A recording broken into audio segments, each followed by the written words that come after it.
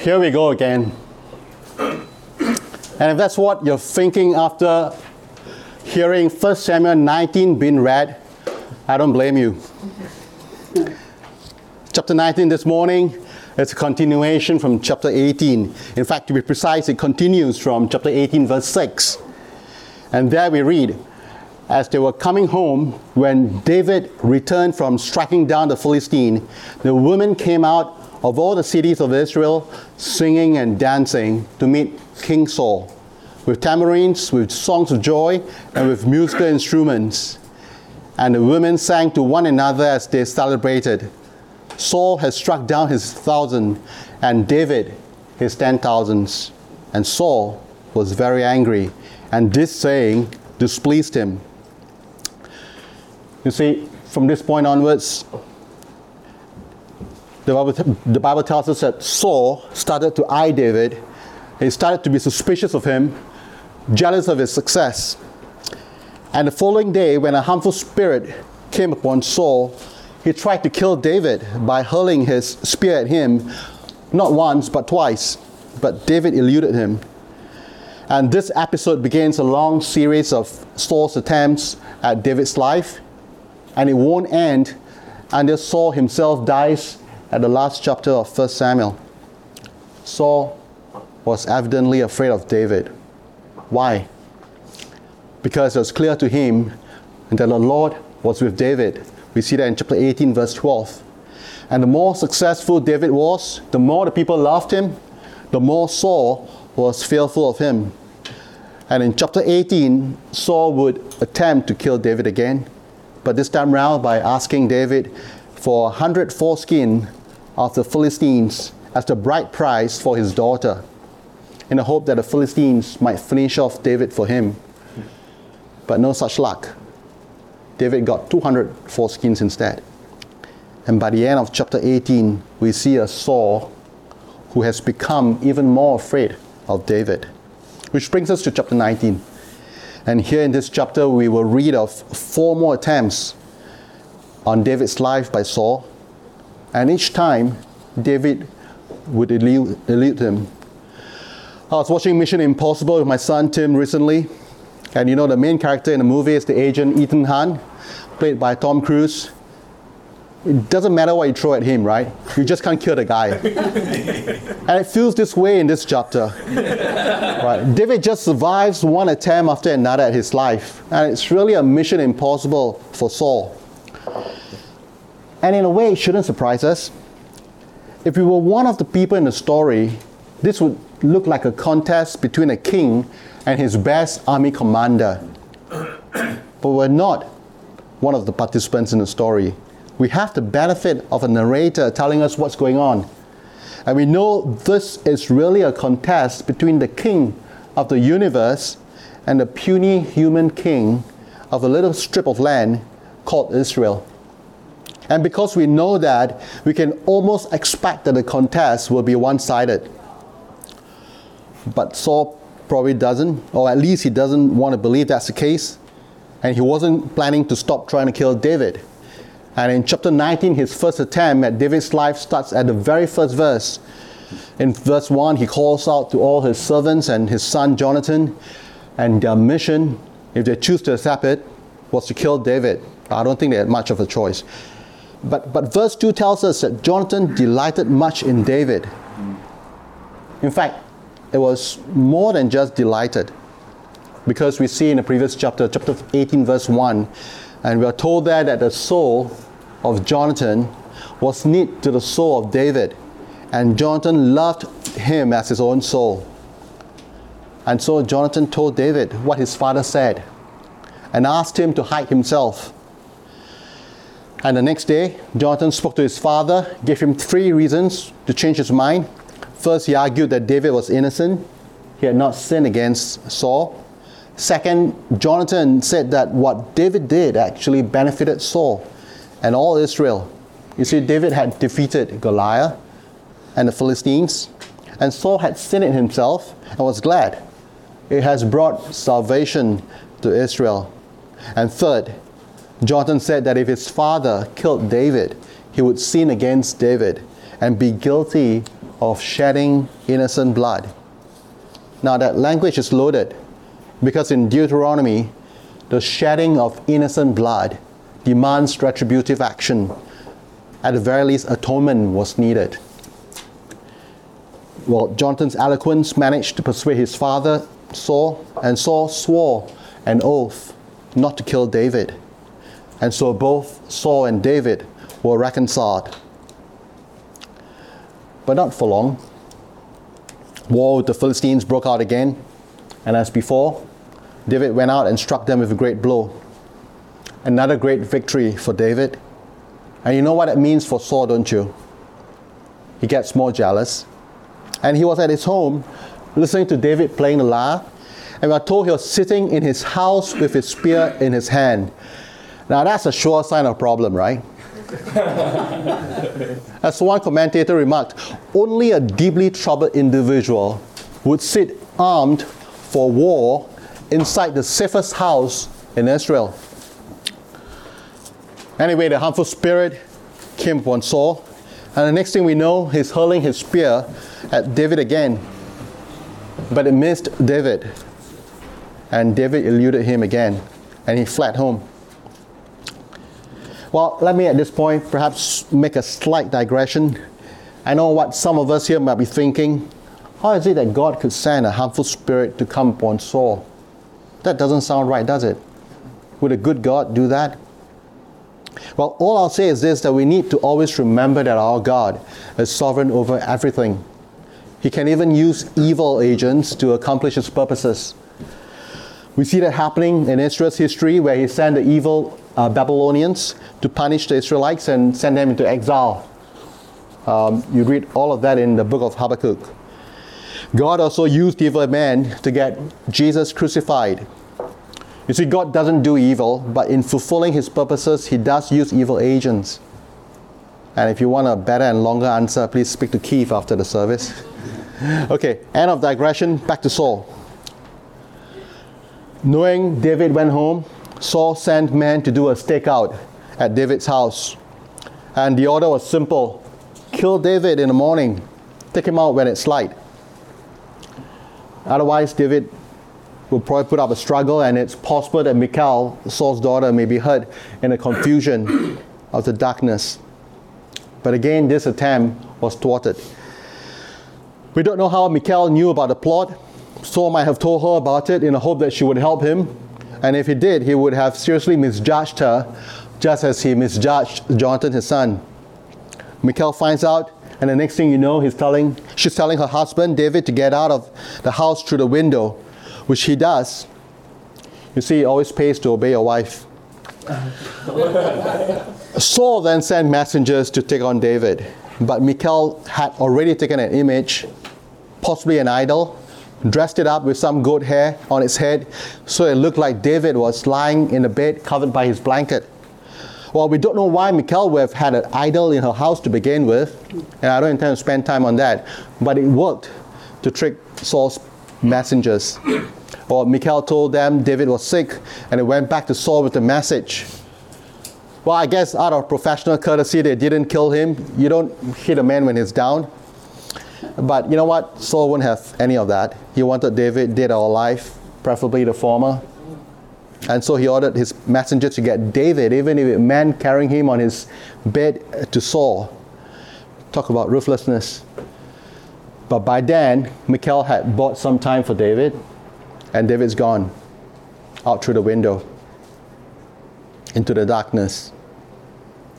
And when the man went to David's house, as someone cheekily put it, Saul's men did not find in the bed someone who was about to die, but one who had never lived. That's the idol, right? Well, I guess that's one good use for idols. In any case, the third attempt failed. And then Michal is left to lie about her involvement in his escape to her father. Well, she probably didn't think that she had the eloquence of her brother Jonathan to convince her father. Yes, I know some of you will be thinking, was it right for Michal to be lying to her father to let David escape? Let me just say this very quickly. Nowhere in this narrative are we told that lying is okay. The narrator is just telling us what happened. And so we want to be careful about reading too much beyond that. And I'll just leave it at that for the moment. David then makes his way to Ramah to see Samuel. Ramah is just about 3 miles away, wasn't very far. And this would be the final break, because David will never again return to Saul's court. For the rest of Saul's life, David will be on the run from him. And David tells Samuel all that Saul had done.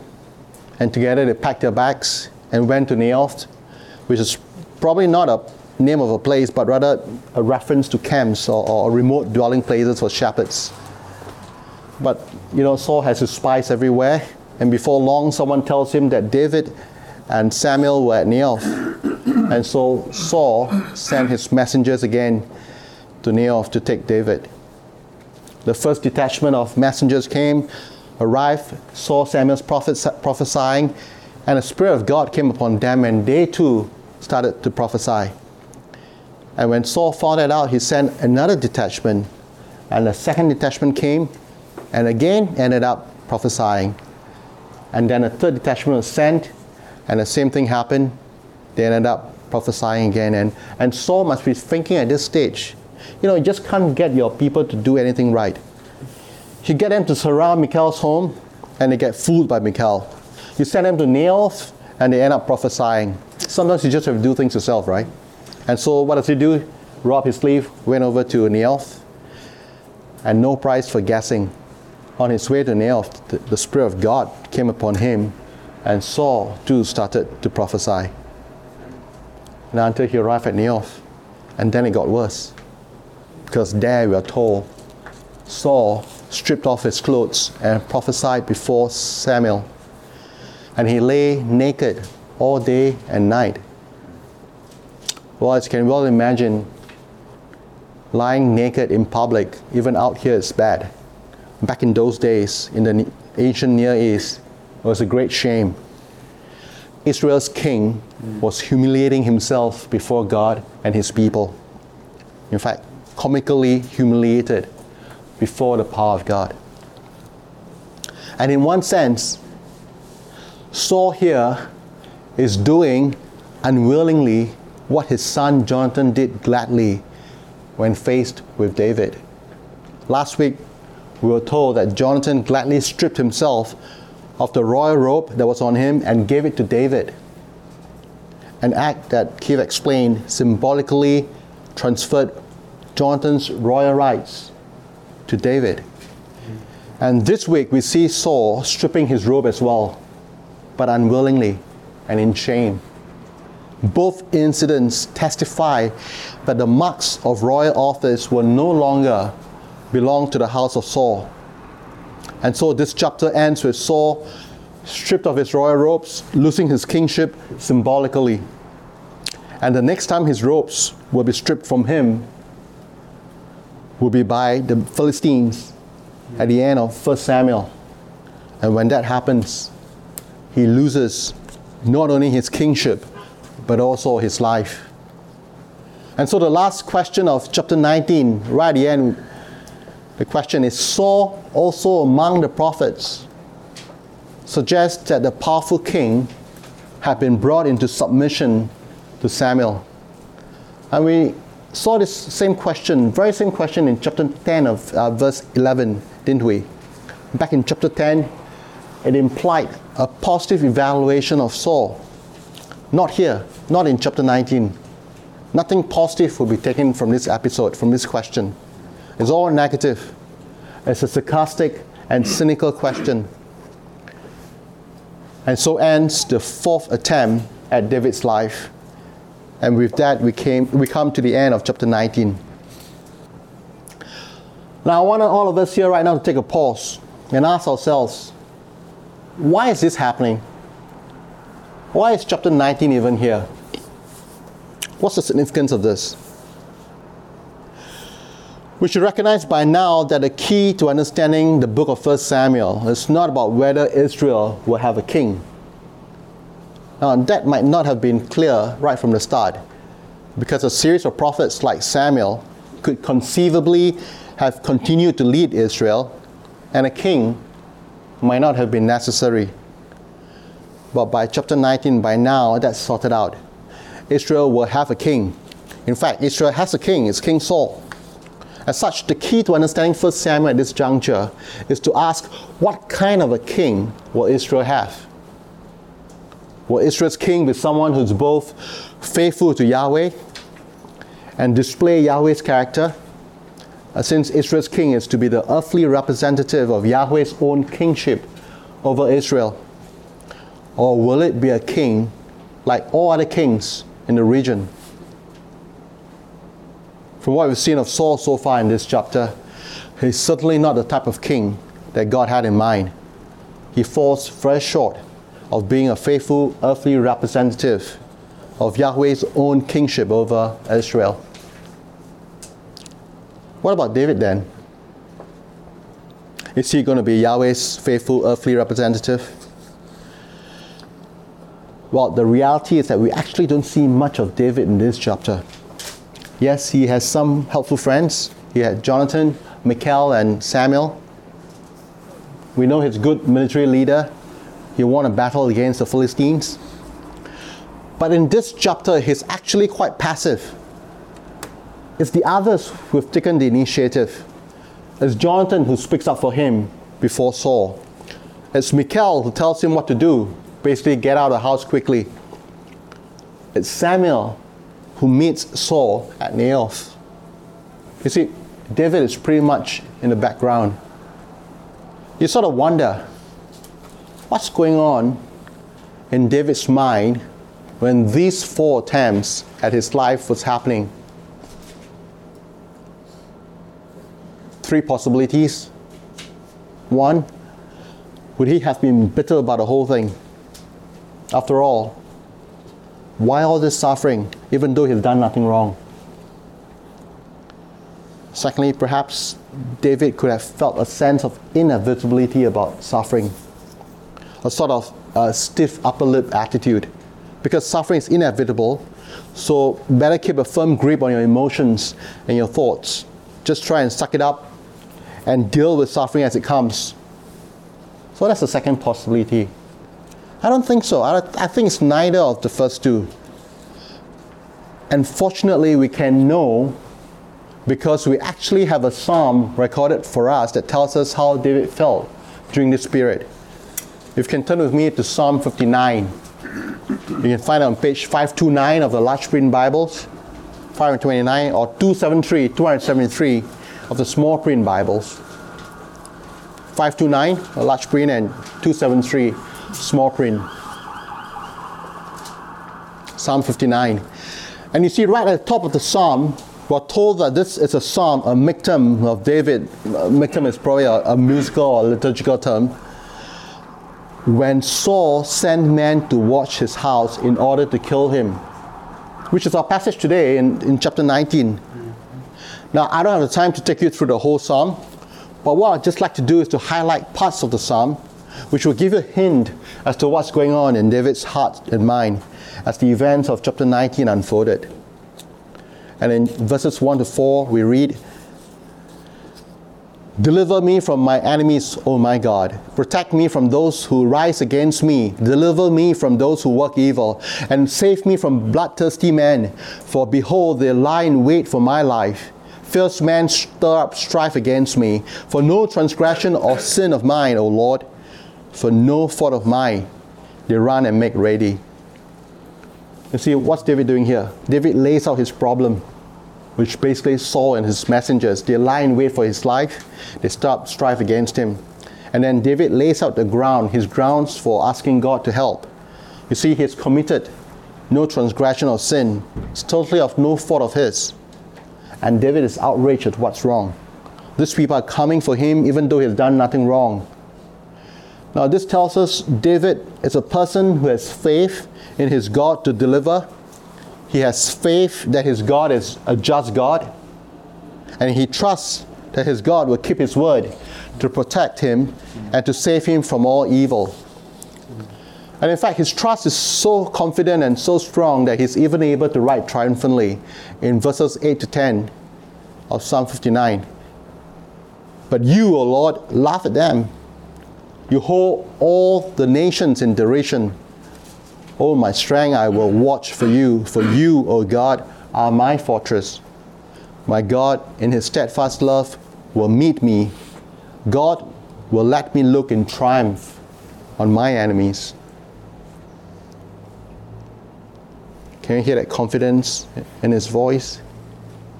And as we go down the psalm, we find that the only reason why David prays that God will not kill his enemies is so that the people will not forget. Look with me at verses 11 to 13. Kill them not, lest my people forget. Make them total by your power and bring them down, O Lord, our shield. For the sin of their mouths, the words of their lips, let them be trapped in their pride. For the cursing and the lies that they utter, consume them in wrath, consume them until they are no more. Now, why all this talk about bring his enemies down? Why trap them in their pride? Why consume them in wrath till they're no more? Why is David praying all these things? So that he may have revenge on them? No.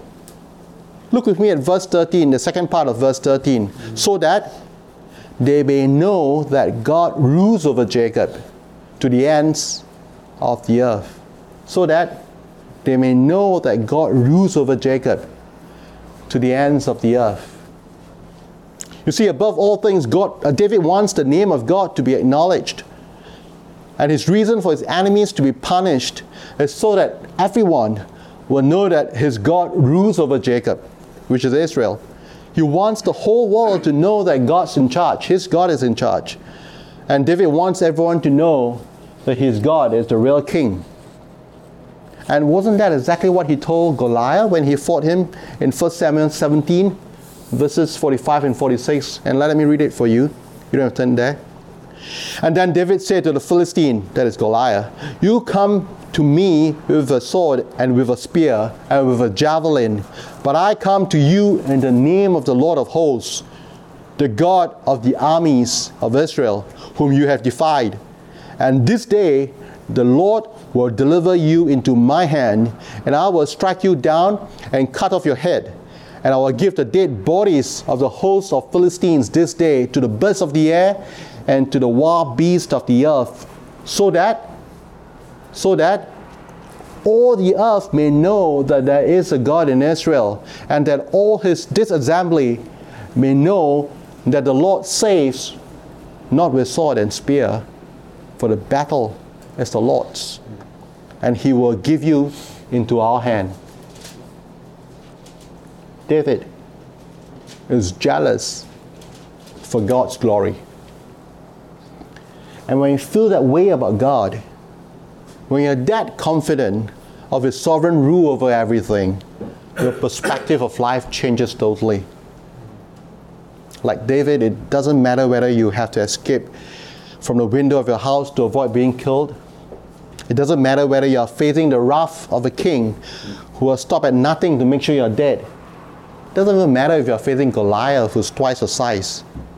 Your odds may be overwhelming, but you can still confidently say, as David did in the last two verses of Psalm 59.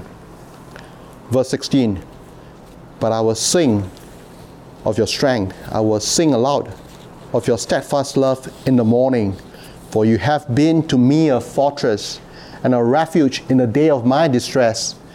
O my strength, I will sing praises to you.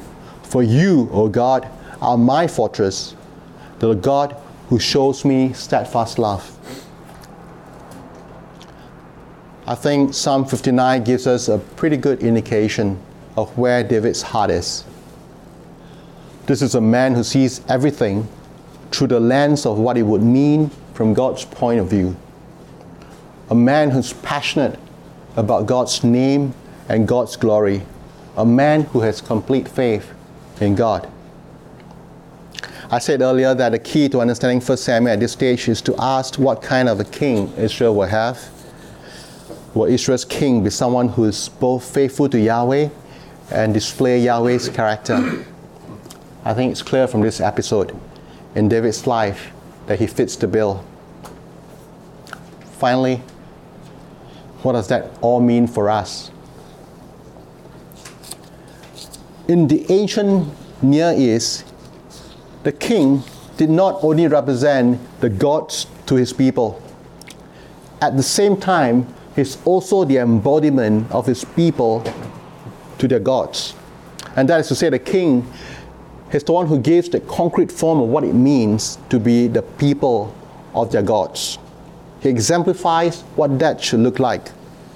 So in that sense, he stood in for his people as the representative to their gods as well.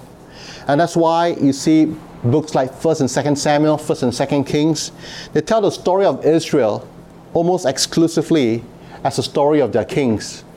Because the story of the king is the story of his people. And so David, who will become a king subsequently, will be the embodiment of God's people.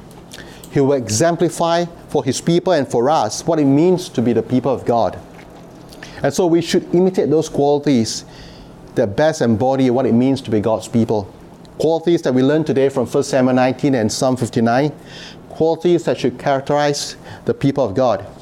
Qualities like faith in God, trust in his sovereignty over everything and every event, confident that God's will cannot be thwarted by opposition, jealous for his honor and his glory, and so on. And so as we begin this week, how will we, by God's grace, seek to be faithful to Yahweh and to exhibit these qualities in our lives? And of course, the truly anointed one, who is the perfect representation of God to his people, is Jesus, because he's the true Son of God. And Jesus, as David's descendant, his greater son, is also the true embodiment of Israel, God's people. Jesus gives concrete form and exemplifies fully and perfectly what it means to be God's people. And so it should come as no surprise to us when the Apostle Paul writes in 1 Corinthians chapter 11, verse 1, "Be imitators of me as I am of Christ." Jesus is the ultimate person that we should all be imitating. In the name of the Father, Son, and the Holy Spirit. Amen.